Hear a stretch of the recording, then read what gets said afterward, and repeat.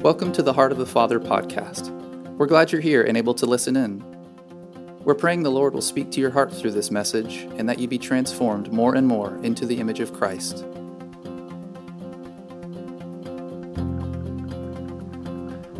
Good morning. Are we ready to rock and roll? Oh, we gave that up when we got saved. Spiritually speaking, would you stand just for a minute? We've had a great service so far. I want you to stretch for just a minute. I want to try to do my best to be brief. That's all I can promise. I feel like I have something to deliver from the Lord. So let's lift our hands to the Lord and ask Him. If you want the Holy Spirit to encounter you with His Word this morning and not just hear something in your head, but actually be encountered by the living God, then I want you to ask Him right now. So, Father, we ask you that by your Holy Spirit, the teacher of the church, that you would reveal Jesus to us in deeper ways, that you would take your living word that you breathe out of your very being and breathe that word into us. I pray that many people would be marked in a deeper way and that the relationship with you, Lord, would be drawn closer and brought into a deeper place. Thank you for your great goodness to us. In Jesus' name, say amen. Amen. So last time I spoke, I talked about the love of God, and I feel like the Lord wants me to continue on that. I didn't finish, which is normal, but I feel like I'm supposed to continue on that. I usually start with scripture, but I want to read something out of one of my journals just to start out to give you an idea, because there's been a lot of times, even though if you know my story, when I was a teenager, the Lord radically and sovereignly broke into my life in just a crazy way and drew me to Himself, and He began to clean me up with all of my junk and crookedness that I had, and He really did love me back to life. I didn't have a church for a year and a half, didn't have a Bible for a year and a half, believe it or not.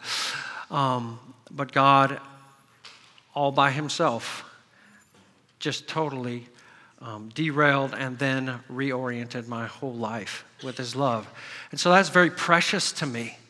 And being a teacher of the Word and a preacher, just through the years, I began to notice there was a hesitance in me to teach and preach on the love of God. And I wondered, why is that? And I just began to journal. Ever do this to try to figure out why you feel the way you do? And just write it out. And so I wrote this, and I just want to share this as an opening to what we're going to talk about today. Even though God's love sovereignly encountered and radically changed me as a teenager, there have been seasons of my walk with the Lord where I was hesitant to teach and preach on the love of God. I felt like God's love was often presented as sentimental and weak, stirring people's emotions seemingly with no real lasting effects. It appeared to me that too much focus on God's love often led to a false grace and spiritual carelessness that dishonored Jesus. Just being honest, this is my thoughts to the Lord. I was repulsed by a feel-good message without much kingdom power or lasting fruitfulness. But the biblical reality of God's love is not soft and emotionally squishy. It is profoundly powerful and radically transforming when it is really known and experienced by the Holy Spirit. And this is the last phrase that I wrote on there. It transforms everything it gets a hold of. That's our issue. We talk about a lot of things as believers, but we don't necessarily experience those things. We do lip service to them and we acknowledge them in our head. Jesus loves me, this I know, for the Bible tells me so. I get that. But there is a powerful, transforming effect that God intends for His love to have upon His people. And it's a growing thing. It's a gradual thing. It's not a one-time thing, right? This continues all the way till we see Him face to face. A friend shared something that he felt like the Lord showed him this week, and it's resonated inside of my spirit all week, having to do with this message. How many have ever been to the mountains and gone to a waterfall? Have you ever stood really close to where the water is just pouring down and it's splashing and you feel the mist? That's kind of cool. But that's different than stepping under the water and it knocking you down to the ground and completely submerging you and soaking you, right? This is the way, I feel like that's a perfect picture of how we deal with the love of God.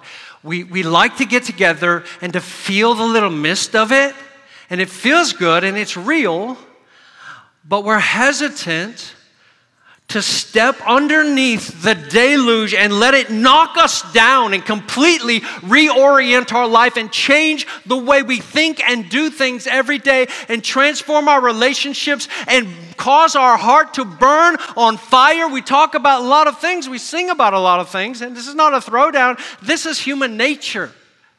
Here's my heart in this. This is super precious to me because this is my life in God. He apprehended me, and if you knew how screwed up I was, and you might, because you might have been worse than me, but without any community, which I don't recommend at all, without a Bible, which I totally don't recommend at all, God kept me through my high school years, those last 2 years of high school. He kept me, and I never wavered or went back. Because he loved me so thoroughly in my heart and soul. I remember time after time where he just washed over me. And I would weep for hours driving my car, listening to a song, and the love of God so penetrated my soul. He was taking all of the junk that was inside of me and washing it away by his love and his presence. So for me, it's almost sinful to cheapen the power of God's love. That's not okay. It's a radically transforming power that God intends to continue, not just until we're saved or until we get to a certain level of stability. No, it's an everyday thing that's supposed to continue to wash over us and shape us and move us and transform us. It's powerful. It changes everything that it gets a hold of. The question that I have today is, does it have hold of you? Or is it a theological concept that you agree with in your head? Or does it grip you? People that are gripped by the love of God change the world. On whatever level, they change the world. They change their kids. Don't deceive yourself and think that your kids don't know what grips your life. They know exactly what grips you. And if the love of God grips your life, it will come out of you. And you will communicate that with tears to them. And it will mark them. They don't need theological treatises, right? They need an expression of what is real and deep and alive inside of you as a parent. That's what shapes kids. That's what makes them want to follow Jesus, not because they heard you say it, but because they experienced his reality coming through your skin. That's what I want. What if we had a community of people where we were all gripped by the love of God? I read a book recently called The Insanity of God. I don't know if you've ever read it. By Nick Ripken. He was a missionary in Africa. And he had a passion to travel all around the world and meet with persecuted believers. And to hear their story and to try to figure out, because he kind of had a big fail, not morally or anything like that, but he just got discouraged with the ministry that he was doing in Africa. And he traveled around. He went to China. He met with 250 underground church leaders in China. And he was amazed because they almost all of them had been to prison for at least 3 years, because in China, if you're an underground church leader, for your first offense, you go to jail for 3 years. You go to prison for 3 years. And they're like, if you haven't done that, you're really not initiated. And so literally, one of the church leaders there told him when a younger brother was talking to him, who was a church leader in a home, he said to him, hey, you might want to just take what he says with a grain of salt. He hasn't been to prison yet.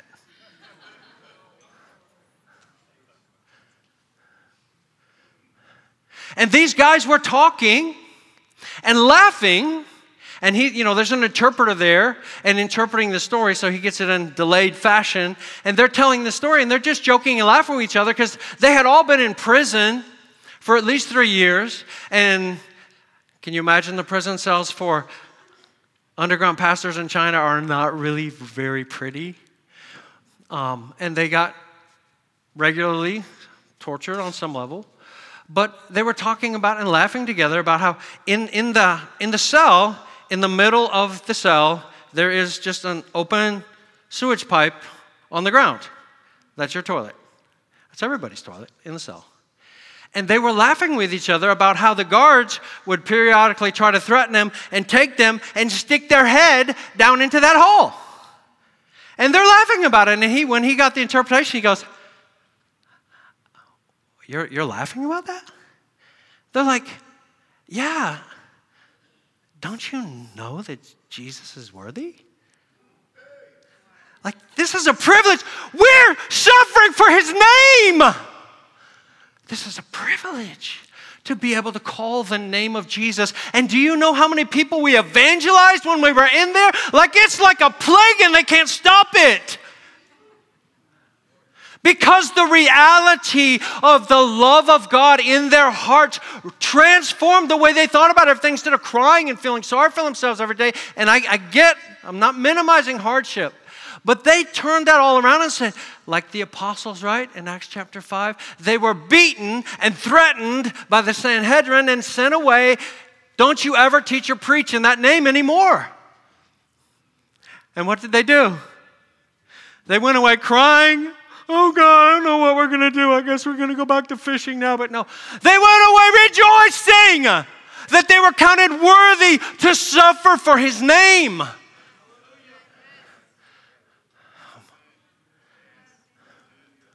There's something powerfully. We're not talking about theological theory here. We're talking about the reality. And I'll put out this disclaimer. Allison and I had no conversations at all about what she was going to share. This is what transforms a Satanist in the midst of his pursuit of evil. When Jesus steps in and his love, like a waterfall, knocked him to the ground. Same thing happened to Paul the Apostle. He's thinking he's serving God, going to arrest the saints in Damascus. The waterfall came on the road. Boom! Who are you, Lord? I'm Jesus, whom you're persecuting. And then later Paul says over and over again, time and time again in his letters, Jesus, who loved me and gave himself for me, it was transforming. He showed me what great things I must suffer for his name. Paul put suffering in perspective by comparing it with the overwhelming love of God.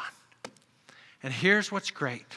I love Scripture because it gives us pictures of people that were just as jacked up as we are and shows how God delights to take them. Can you imagine Jesus picking the disciples? Like if you were Jesus picking disciples, would you ever in 1,000 years pick a tax collector and zealots to be on the same team?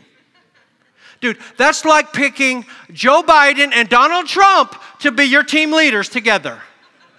Stupid. They hate each other. The zealots probably wanted to kill him, you know, in the Jesus movie. You know, they're always sharpening up their swords. The zealots, you know, they're always looking for somebody to attack, whatever. Like tax collectors were so hated in Israel that in the Midrash, the writings of the Jewish Scholars, they said it's actually not a sin to lie to tax collectors because they're only animals. And it's not a sin to lie to an animal. Literally said that. So they didn't have warm fuzzies. Jesus said, when he said and prayed, I want you to become one even as the Father and the Son are one, he was talking about a huge miracle. Huge. You guys are going to love each other sacrificially. You zealots who want to stab him in the back. And you tax collectors who are traitors to your nation. You're going to be the closest of brothers, loving each other. It's a miracle. And it speaks of the glory of God and the transformation that happens in hearts when the love of Jesus grips somebody. John, so good. He is called the apostle of love, right? Have you thought recently about how jacked up he was? So Jesus, he's the one after he wrote the gospel 50 plus years after Jesus was raised from the dead, probably. His gospel and his letters. But he talks about the love of God more than any other author in the New Testament. In his gospel, he refers to himself 4 times, right, as the what? The disciple that Jesus loved. That became the thing that shaped his whole life and marked him. But look how he started out, Mark chapter 9 and 10. I want to give you 3 really unflattering pictures of John in the Gospels and show how the love of Jesus transformed this guy. Mark 9, 34 and 35, we'll read. I'll go through these fairly quickly. Just want you to get the snapshot. So the disciples are discussing on the way to Capernaum who's the greatest among them. Jesus knows this. What were you discussing on the way? Jesus says. But they kept silent, for on the way they had discussed with one another which of them was the greatest. And sitting down, he called the 12 and said to them, if anyone wants to be first, he shall be last of all and servant of all. Okay, you would think, you got the message, don't go there because that's not the way I do things. Flip over to chapter 10, and here's John again, verse 35. James and John, the 2 sons of Zebedee. What was Jesus' nickname for James and John? Sons of Thunder. Do you think there was a reason why he called them that? I had lots of nicknames for my kids. Some of them were significant and others were just affectionate. But Jesus, if he named them Son of Thunder, then they must have had a pretty quick trigger, you think? They approached Jesus. Teacher, we want you to do for us whatever we ask. That's bold. Look, go ahead and just say yes before we even ask you what it is. We want you to do for us whatever we ask. So Jesus didn't go for that. He said to them, what do you want me to do for you? And they said to him, grant that we may sit one on your right hand and one on your left in glory. What was the conversation they just had a few verses ago? And in Matthew chapter 20, the funny thing is, they actually got their mother to go up and to ask Jesus because they thought that he would be able to manipulate. Like, who's going to say something to her, whether she was a widow or not? Who's going to say something to this widow where her boy, she's asking you for a favor? Like, for sure, that's just going to spread extra butter and honey on the thing. Can you say manipulator? Can you say seeking position? Can you say arrogant? Wow. Jesus said, you don't know what you're asking. Are you able to drink the cup that I drink or to be baptized with the baptism with which I am baptized? They said to him, sure. Really? You don't even know what the heck you're talking about. Oh yeah, of course. We're qualified. Jesus said to them, the cup that I drink, you shall drink. You don't know what it tastes like right now, but you're going to drink it. And you shall be baptized with the baptism with which I'm baptized. You ain't going to like the way it feels going down, but it's a lot better coming up. but to sit on my right or my left, this is not mine to give. So, what do I see in this? I see manipulation. I see selfish ambition. I see arrogance. I see that they crave position and recognition. Is this a loving man, the apostle of love? Luke chapter 9. We'll look at the other two snapshots there in Luke 9. Luke chapter 9, verse 46. And an argument started among them as to which might be the greatest. But Jesus, knowing what they were thinking in their heart, took a child, stood him beside them, and said to them, "Whoever receives this child in my name receives me. Whoever receives me receives him who sent me. For the one who is least of all among you, this is the one who is great." John answered, the loving one, "Master," not even on topic, "we saw someone casting out demons in your name, and we tried to prevent him because he does not follow along with us." Insecure, jealous, territorial, controlling. "No, don't do that. If you're not one of us, no, you don't belong. You can't do that. You can't cast out." And Jesus is like, wait. What are you thinking? No. Don't hinder him, for he who's not against you is for you. Third picture starts in verse 51. When the days were approaching for his ascension, he was determined to go to Jerusalem. And he sent messengers ahead of him, and they went and entered the village of the Samaritans to make arrangements for him. But they did not receive him because he was traveling toward Jerusalem. So you have to understand the animosity between the Samaritans and the Jews. Samaritans were half-breeds, right? They were the people that had been left behind in the captivity when the northern kingdom fell, and the Assyrians came in and they interbred with them, and they became half-breeds. They were half Jews and half Assyrians. They set up their own temple. They set up their own scriptures in defiance of the Lord, and so the Jews despised them. They despised the Jews. Didn't get along really well. Verse 53. But they did not receive him because he was traveling toward Jerusalem. "You're a Jew. We don't want you here. Get out. We're not going to let you stay here." When his disciples, James and John, saw this, they said, "Lord, do you want us to command fire to come down from heaven and consume them, or what?" And he turned and rebuked them and said, "You don't know what kind of spirit you're of. For the Son of Man did not come to destroy men's lives, but to save them." And they went on to another village. Can you say anger issues, rejection issues, retaliation, and murder issues? This is the apostle of love, ladies and gentlemen. Because when the love of Jesus gripped his life, it began to change everything about what drove him and about what moved him.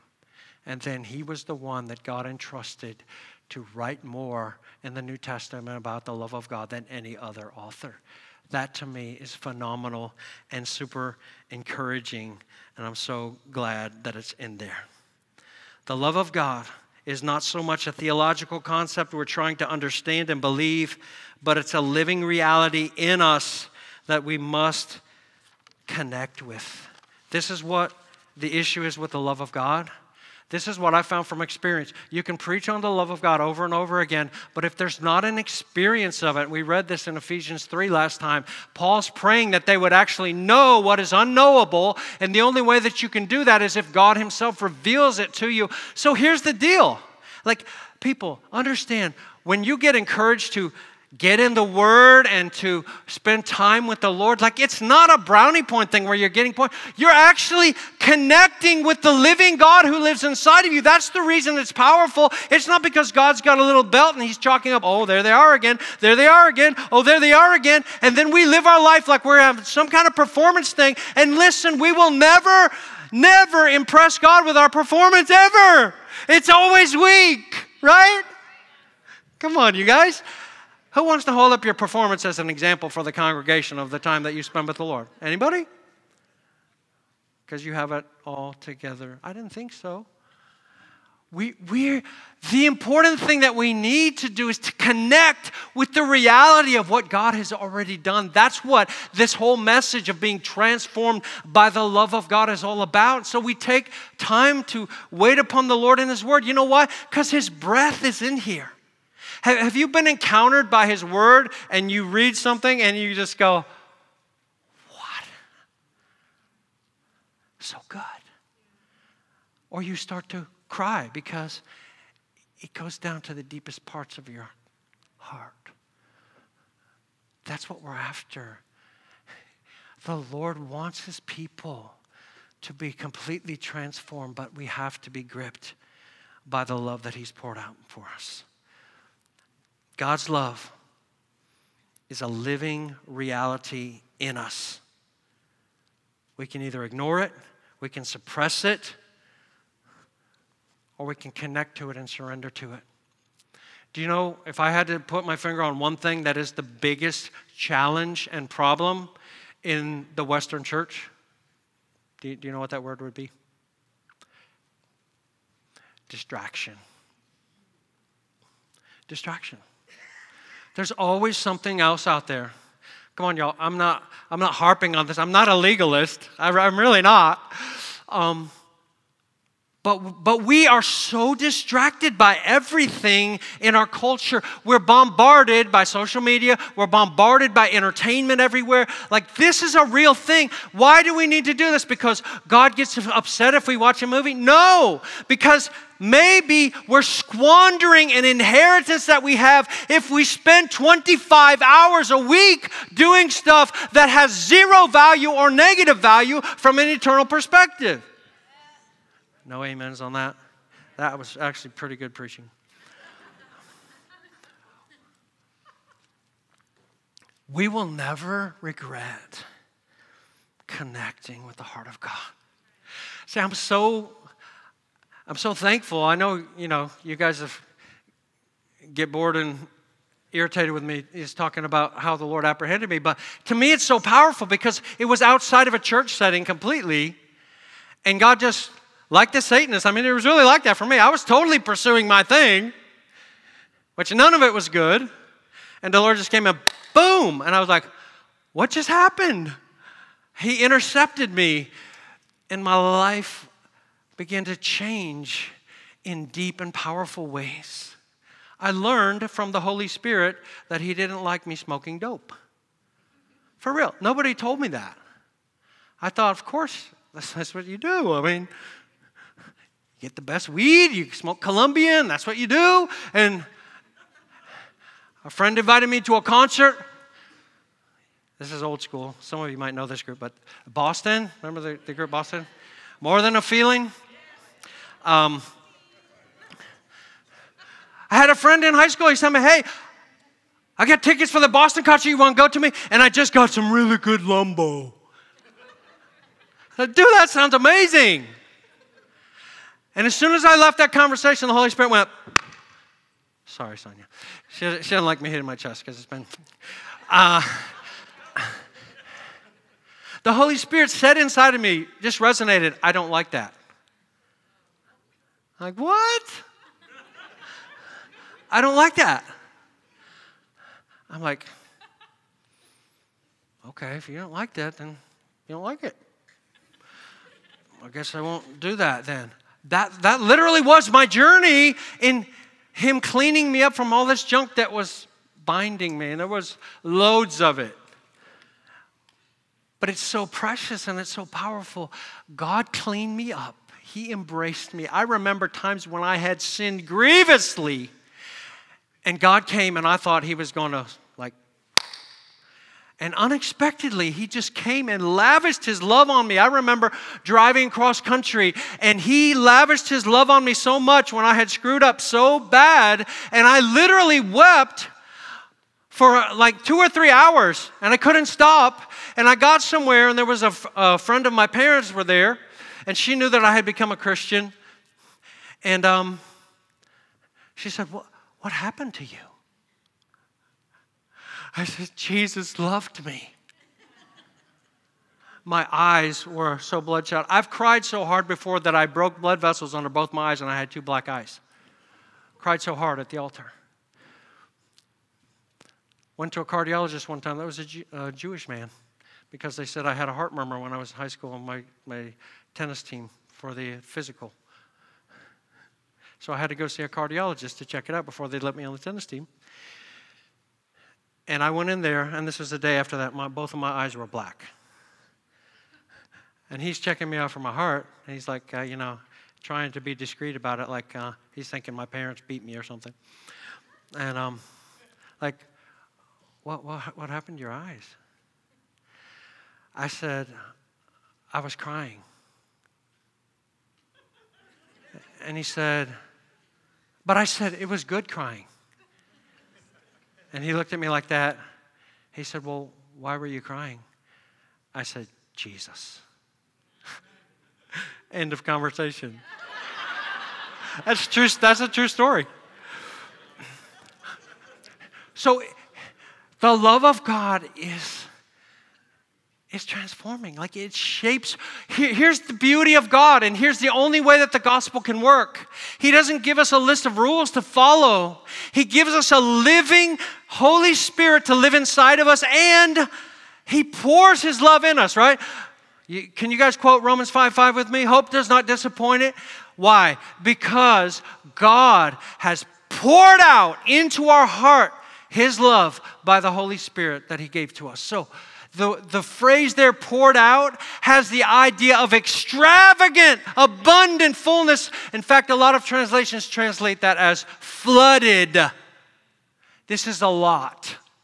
He poured it inside. Listen, the love of God, if you're a believer in Jesus Christ, is actually inside of you. And it's dispensed by the Holy Spirit inside of you. Here's the deal. There's a flood of it there. There is no shortage there. You don't have to beg God to show me that you love me or anything like that. You just have to connect with that heart and not suppress it and not push it to the side and not be distracted and not connect with the Lord in your heart. This is the deal with devotions. Devotions don't have power. God does. Your dedication sucks. No, that's a real thing, right? We would all say that. That's why whenever you preach on prayer or evangelism, everybody gets guilty. Because nobody prays enough. Nobody evangelizes enough. I don't know, Sister Marie, you might pray enough. Just saying, everybody feels that lack, right? And it's because we have made a performance basis of even the spiritual disciplines, which are good, but they're only good because of what we're connecting with. You get that? They're not good in themselves. But because if we will actually take the time to connect our heart with the Lord, then ask Him to show me, reveal to me the love that you have for me, it's a total game changer. He'll clean up those things in you. He will take away those hard places of the self-will in your life that cause you to stumble over and over again. The love of God, when it grips you, it melts away your resistance.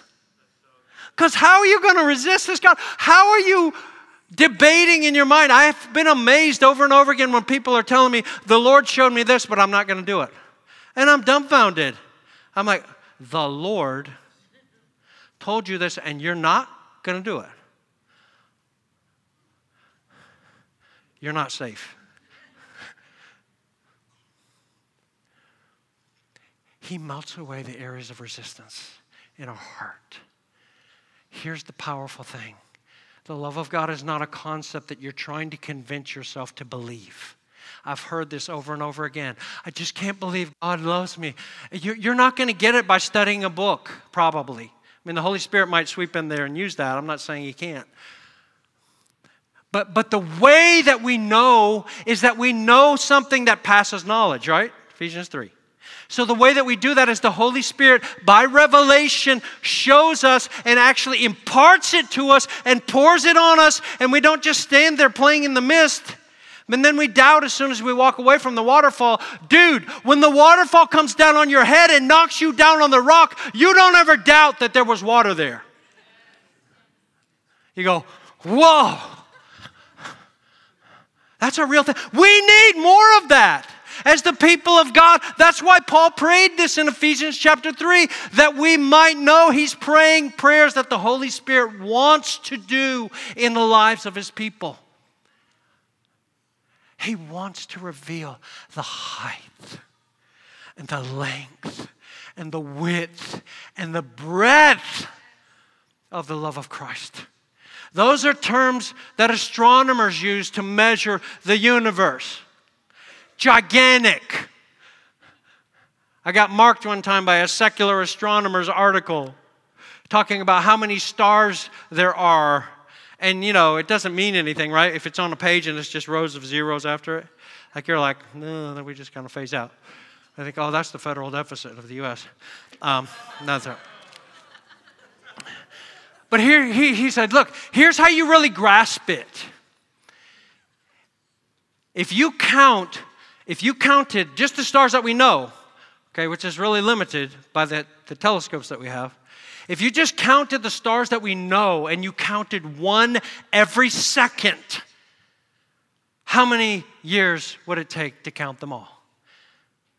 He said the answer is 15 trillion years. To count every star, naming one a second. That's just the ones that we know. The love of Christ, the height, the depth, the width, the breadth. How many feel like you have really been gripped by the love of God in a way, or you still have some room to grow? This is a game changer. This changes relationships. This makes us able to love one another. Because it's the love of God that He planted inside of us that actually flows out. If you try to work up love for somebody that irritates you, good luck. How successful have you been doing that? You haven't been. This is a miracle. God designed it so that all of Christianity is a miracle. It can only happen as the Holy Spirit works it through us. And here's the genius of it. On the day of judgment, Jesus is going to get all the glory because everybody in the throne room is going to know, oh, you did that. Everything good that happened in my life, you did that. And so what's going to happen? Don't put a crown on my head, because I'm just as jacked up as John. I'm just as twisted as a pretzel. The good things that happen inside of me, you did that by your Spirit. So here, you deserve this crown. You take this crown. I don't want it on my head in your presence. It's humiliating. Crown Him with many crowns. Come on. He's the one who works His will inside of us. So, 1 John chapter 3, the rest of these verses are mostly in 1 John. We'll go back to Romans 5 maybe. How's everybody doing? You guys need a bathroom break, or are you going to hang in there? You all right? Okay. The love of God is in us. That's a big issue. John says that over and over again. Let me just give you one more passage of Scripture here to affirm that, and then we're going to go on to the 4 evidences of mature love. And we can take the test. 1 John 3:16, we know love by this, that He laid down His life for us, and we ought also to lay down our lives for the brethren. But whoever has this world's goods and sees his brother in need, and notice this, and closes his heart against him, how does the love of God abide in him? So here's an assumption that the love of God is inside of every believer. And here's another assumption in this passage, that you're going to encounter other believers that need your help materially or financially. Correct? Am I making that up, or does that text say that? Okay, it says that. So that being the case, the love of God inside of us is supposed to spring up to the surface and reach out and go, of course. What do you need? How can I help? How can I bless you? Give me your electric bill, or let me help you. What do you need? Now, I'm not saying that we do it 100% of the time automatically, but here's the key phrase in that passage.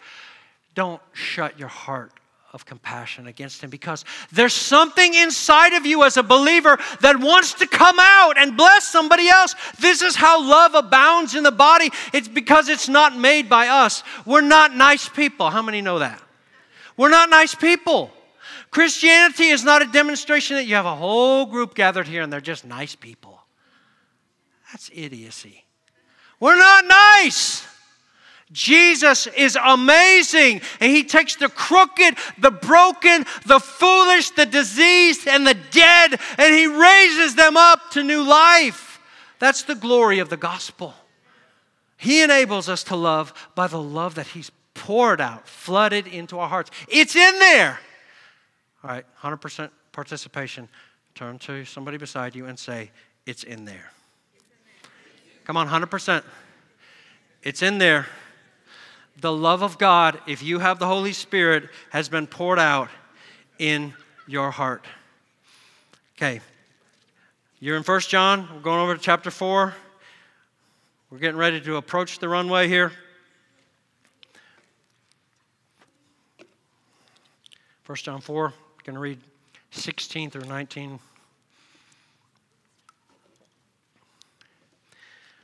It says this: we have come to know and have believed the love which God has for us. Now, the margin of my Bible and the Greek text both say the love which God has in us. And that is the idea here. There's something inside of us. It's not just for us, it is for us. But his love is actually inside of us. I like the Voice translation of this verse. It says this: we have experienced, because this word knowledge means experiential knowledge. We have experienced and we have entrusted our lives to the love of God in us. That's so good. We've experienced and we have entrusted our lives to the love of God that is in us. That's safe. Super safe. So it's in us by love.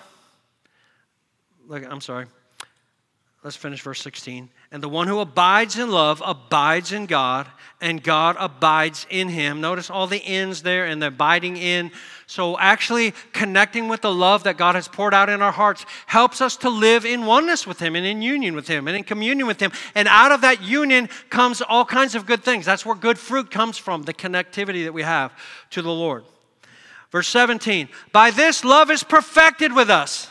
So there's 3 verses in the book of 1 John that we're going to look at that kind of give a test of what mature love is. So here, let's take a little break. Just follow me. I had a friend who used to do this. If he felt like he was losing people, he'd just stand there and do this, stop in the middle of his sermon. Right? Okay. So, now you made me lose my train of thought.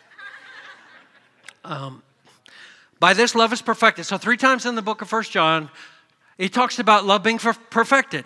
So what do we think about in American Western culture when we hear the word perfect? You aced the test, right? You got 25 out of 25. You got a perfect score. You got nothing wrong. There's no flaw. The New Testament never, ever means that by the word perfect, ever. It doesn't mean that. That's not a concept that they held to. That's our concept. And so we think, oh, it has to be totally flawless. I'm never going to again say a cross word to my child when they pull on my leg for the 58th time. I'm never going to do that. No, it's not that. Being perfected in love means coming to maturity, right? And a lot of translations translate this word perfected as matured. How do we know that this doesn't mean perfectly flawless in every way? Because 3 times in the book of Hebrews, this same word is used of the Lord Jesus himself. What? I thought he was always perfect. He was and is. But it says that he was perfected by his sufferings 3 different times in Hebrews. Same word. So what is the idea behind that for the Lord Jesus? It means that we're brought to the full expression of the purposes of God for our life. So when that has to do with us, we're talking about maturity. We're not saying we never sin again or we never say a cross word. But we're saying that we've grown to maturity so that what do adults have that children don't have? Lots of things. Money for one. But they have stability, right?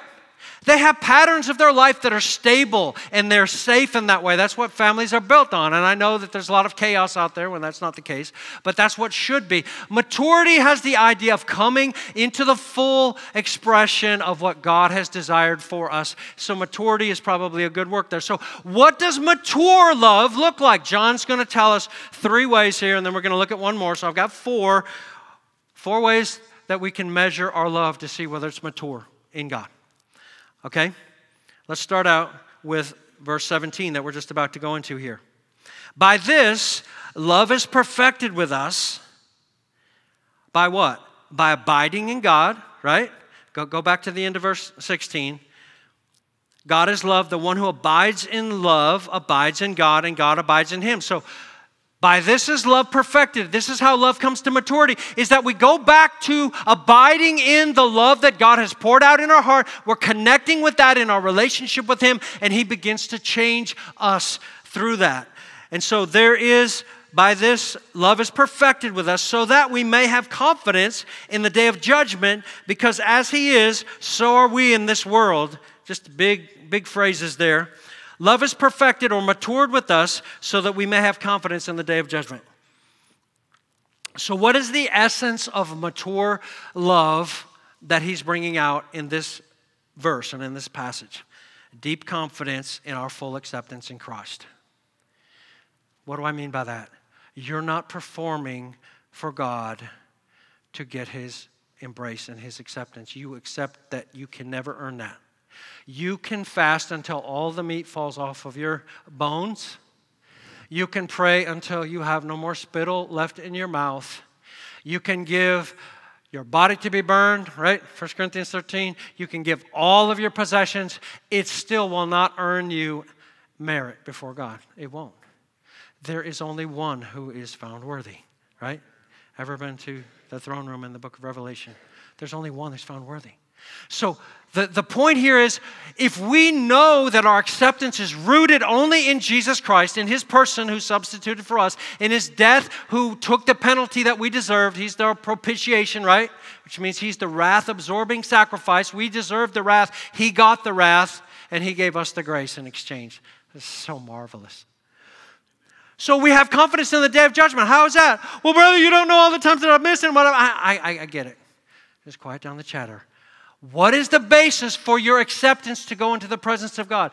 Do you realize the wonder and the amazing thing that we actually are told that we have freedom and boldness to go into the presence of God? Whereas in the Old Testament, the priests had to be dressed to the nines, right? Including, he makes a point of saying, if your underwear ain't on, you're dead. He says that. You're dead. If you see the Ark of the Covenant, you're dead. If the cloud of smoke isn't covering it and you look at it, you're dead. If you go in there and it's not a perfect sacrifice that you're going to offer to a holy God, you're dead. That's why Jewish tradition said they tied a rope around the high priest's leg, because if he went in there and he fell dead, who's going to go in after him? No, you drag him out under the curtain. God's holiness is fascinating and terrifying and amazing and beyond our comprehension. How do we come boldly to the throne of grace? Because the sacrifice of Jesus was so totally sufficient. It washed away all our guilty stains. It washed away all of our failings, all of our guilt, all of our lack of performance. You ever feel in the Christian life like you're spinning plates? You know that illustration that I do? I love that illustration. I'll do it again sometime. Where, you're spinning plates, you get them on a stick like that. You ever see that happen? And you've got 25 of them going around the room like that. But what happens, the ones that you started at the beginning, they start to go like this. And everybody's like, oh no, they're going to fall on the floor. So he has to run over there and he keeps spinning them like that. And to a lot of people, that's the way they live their Christian life. Because they think it's all about spinning plates and doing more and doing more and doing more. And saying, God, look, this is... No, it doesn't get you merit.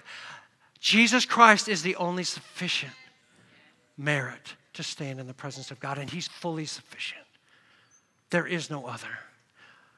So we enter the judgment with confidence. We have confidence before God, not arrogance, because we're not depending on ourselves. So this confidence of our full acceptance in Christ, this is a struggle bus for a lot of people. It really is. And it might be for you. But the way that you get confidence in the presence of God, and when you think about preparing for your funeral, which you should think about every day, standing before Jesus, your only plea on that day is going to be, His blood was shed for me. That gives confidence, our acceptance, our embrace. We don't live performance-based. We don't live self-willed anymore because, like I said before, God's love, when it grips us, it melts away our self-will and it helps us to see. Have you ever had these aha moments where you just see how stupid you've been? Like, no, for real. Have you? Where you just go, what an idiot. I've had a lot of those in my life. All right, so that's evidence number one, is that you have confidence and you rest joyfully in your deep acceptance with God that only comes from Christ. Number two is verse 12. We're working our way backwards in 1 John here. Verse 12 of chapter 4. No one has seen God at any time. If we love one another, God abides in us and His love is, say it, it's perfected in us. That means it's matured in us. So the second test of actually having a mature love of God and having it grip us is that our default is to sacrificially love one another. Like that's happening in a very beautiful way in this body. I probably see it maybe more than some of you sitting out there, but it's very beautiful to see. There's a lot of this going on here, and it pleases the Lord because it's actually His own heart coming out through people to other people. That's the way we love one another. We don't love one another by trying to be good enough.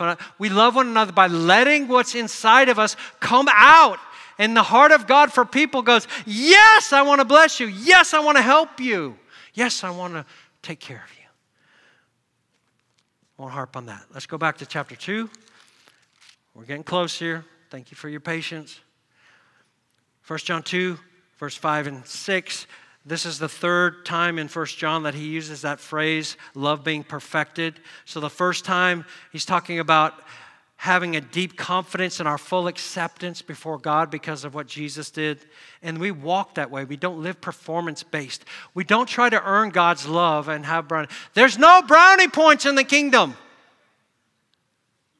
There aren't any. The thing that Jesus rewards us for on that day is going to be the thing that He actually did through us. And we're going to know it totally then. 1 John 2, verse 5. Whoever keeps His word, in him the love of God has truly been perfected. By this we know that we're in Him. And the one who says he abides in Him ought himself to walk in the same manner as He walked. One of the things that chafed me about the way that God's love, and I read it to you from my journal page, is preached, is that it felt like it was just false grace. Anything goes. It doesn't matter what you do. Like God's just going to love you, and all of that, and it doesn't matter how you live and whatever. But that's not what real love does. Real love, when it's perfected in us, when it's mature in us, it makes us sensitive to pleasing the Lord in everything, to wanting to do what He says. And we don't ever say phrases like, I know the Lord wants me to, but I'm not going to. No, you don't say that. That's a heart that needs to be softened and rubbed with that oil again and get rid of those hard spots. No, the resistance to what the Lord wants us to do gets melted away. Why? Because we know that He's for us 100% and that the things that He tells us to do actually are going to end up serving our benefit as well as His own purposes. We know that because we trust Him. If somebody loves you in your life, if your spouse asks you to do something, your first conclusion is, well, this probably isn't going to kill me or hurt me, right? I mean, do you think that they would ask you something that is going to be harmful for you or hurt you or kill you? No. They might ask you to do something that's hard, But they won't ask you to do something that's not actually good. The Father above all. So we have a lifestyle of joyful obedience. And then Romans chapter 5 is my last evidence of mature love. I'm going to read verses 1 through 5. It's so powerful. You guys are familiar with this passage, but I just want to put an exclamation point on it. Therefore, verse 1, having been justified by faith, we have peace with God through our Lord Jesus Christ, through whom also we have obtained our introduction by faith into this grace in which we stand. Notice this. And we exult, hold on to that word, in the hope of the glory of God. So we're exulting. What does exulting mean? Somebody tell me what exult means. It means to celebrate. It means to wildly celebrate. So think about this. Okay, if you're a sports person, last play of the game, your team's down by 1 point in football. And your kicker comes out and he has to kick a 63-yard field goal. He kicks it up and it barely clears the crossbar. The referees say that, and your team wins the Super Bowl. Then the fans begin to exult. Right? They're already drunk. But they begin to exult. Yes!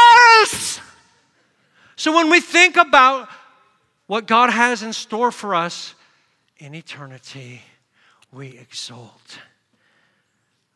What else? Verse 3. Not only this, we don't only exult in the hope of the glory of God, but we also exult in our tribulations. Knowing this, that tribulation brings about perseverance, proven character, hope, and look, here's the lead in. Hope does not disappoint because the love of God has been poured out in our hearts. What's the fourth test of mature love? We actually learn how to celebrate even when we're suffering, when it's really hard. Not because we love pain and we're sadists, but because we know the heart of our God is so faithful and so good that He's actually taking our hard place and turning it into glory. Paul put it this way: the sufferings of this present life are not even worthy to be compared with the eternal weight of glory that is going to be revealed where? In us. On that day, we're going to see the Lord's faithful love watching over us even in all of our suffering, our difficulties, and our hard times. We all have them. But God, in His great heart and in His great love, when we taste and experience and let that waterfall knock us down to the rock, we can actually exult. This is a super strong word. It doesn't say you can smile in your tribulation, right? No. Exult means to celebrate wildly, even in the midst. Not for them, but in the midst of, because we have tasted and experienced the love of the Father that He has poured out upon our lives. This is a witness to the lost world. They do not understand that at all. And through history, with the martyrs, with those who have suffered and been persecuted for their faith, it has been a powerful testimony to unbelievers of the power of the living Christ inside of somebody, where they could stand there. You know, the martyrdom of Polycarp always comes to mind. He's an 80-something-year-old church leader. They burned him at the stake because they got tired of him preaching. And they said, if you recant Jesus, then we'll cut you loose, old man. He smiled and laughed and said, deny Jesus? He's only done good for me all of these 84 years. Why would I be such a fool as to deny him now? Bring the wood. You're fixing to send me to my heart's desire in glory. Bring the wood. And they were like, here's the ultimate testimony. This is what Paul said in Philippians 1. This is not just martyrs. This is Christians. He said, I don't know whether to choose, whether to stay with you or whether to go home and be with the Lord. I'm hard pressed. And he finally says, it's probably better for me, he's thinking from God's purpose, it's probably better that I stay here so that I can help you in growth in your faith. But look, here's the thing. It's not an issue of whether I live or die. This is Paul's the way he lived his life. It's not an issue of whether I live or die. It's not an issue of whether I gain money or lose money. It's not an issue of whether it's hard for me or easy. The issue is that in everything, Jesus Christ be glorified in my body, whether by life or by death. That's the ruling thing now. Because his love has so won me. I just want to do what he wants me to do. This is the power of the love of God gripping us. My friends, I'm pleading with us. Take time to shut out some distractions and just sit before the Lord. Ask him to connect his heart of love to you in ways that you may not have experienced for decades, some of you. Like you need for that water to knock you to the ground and to feel the power of the love of God to change everything about your life. When that happens, this whole world won't be the same, but you won't be the same either. And everything in your life that has held you down, held you back, made you question, made you fret, made you anxious, so many of those things get washed away. They get minimized and they get put in their proper perspective. Bow your heads with me. Let's pray. Father, we just want to thank you. Words cannot do justice to the depth of your love. It's so phenomenal. It's so incredible and amazing, and words all fall to the ground trying to express it. But would you, Lord, in your mighty grace, would you draw everyone here and those watching online, would you draw us to yourself by your Holy Spirit into a deeper experience to where we know not just that we have a theological construct that we agree with, but that we know because that water has knocked me down to the ground over and over again, and I want to go there again. Would you help us to know and to not be content to feel the mist every now and then? Lord, we want to be overwhelmed. And you said in your word that that would be the doorway that would open us up as individuals and as a community to the fullness of God dwelling in our midst. And that's what we desire, because you are our treasure.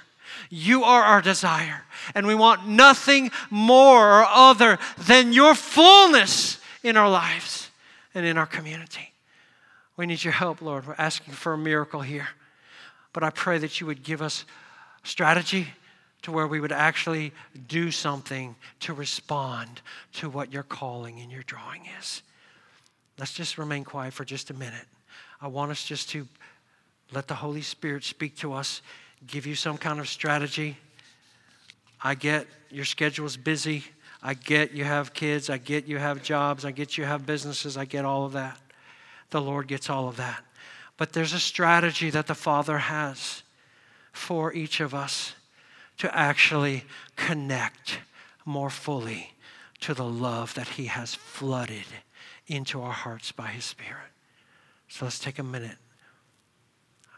If you need to write it down so you don't forget. If the Lord shows you something, how to better connect. Make choices to connect.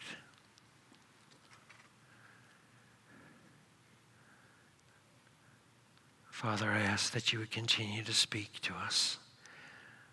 Lord, we pray The prayer from the Song of Solomon, draw us to you. We want to run with you.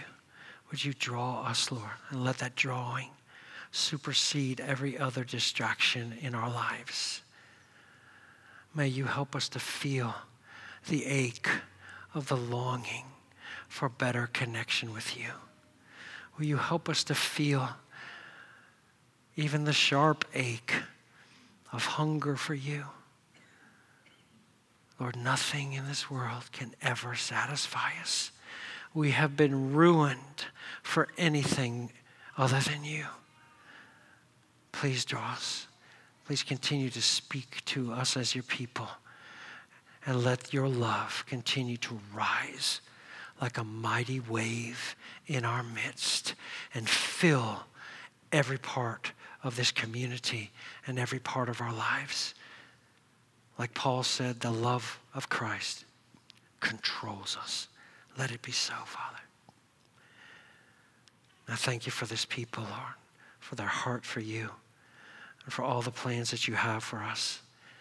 Pour out your grace in great measure. Bless them. Let your face shine upon them, Father, even this week. Strengthen them and encourage them. I pray in the name of Jesus. Amen. Amen. We hope this message has been a blessing to you. If you'd like to join us on a Sunday morning or other weekly gathering, know that you're more than welcome. And if you'd like other resources on or about this ministry, or for any deeper questions you may have, be sure to visit our website at hotfmlakeland.com.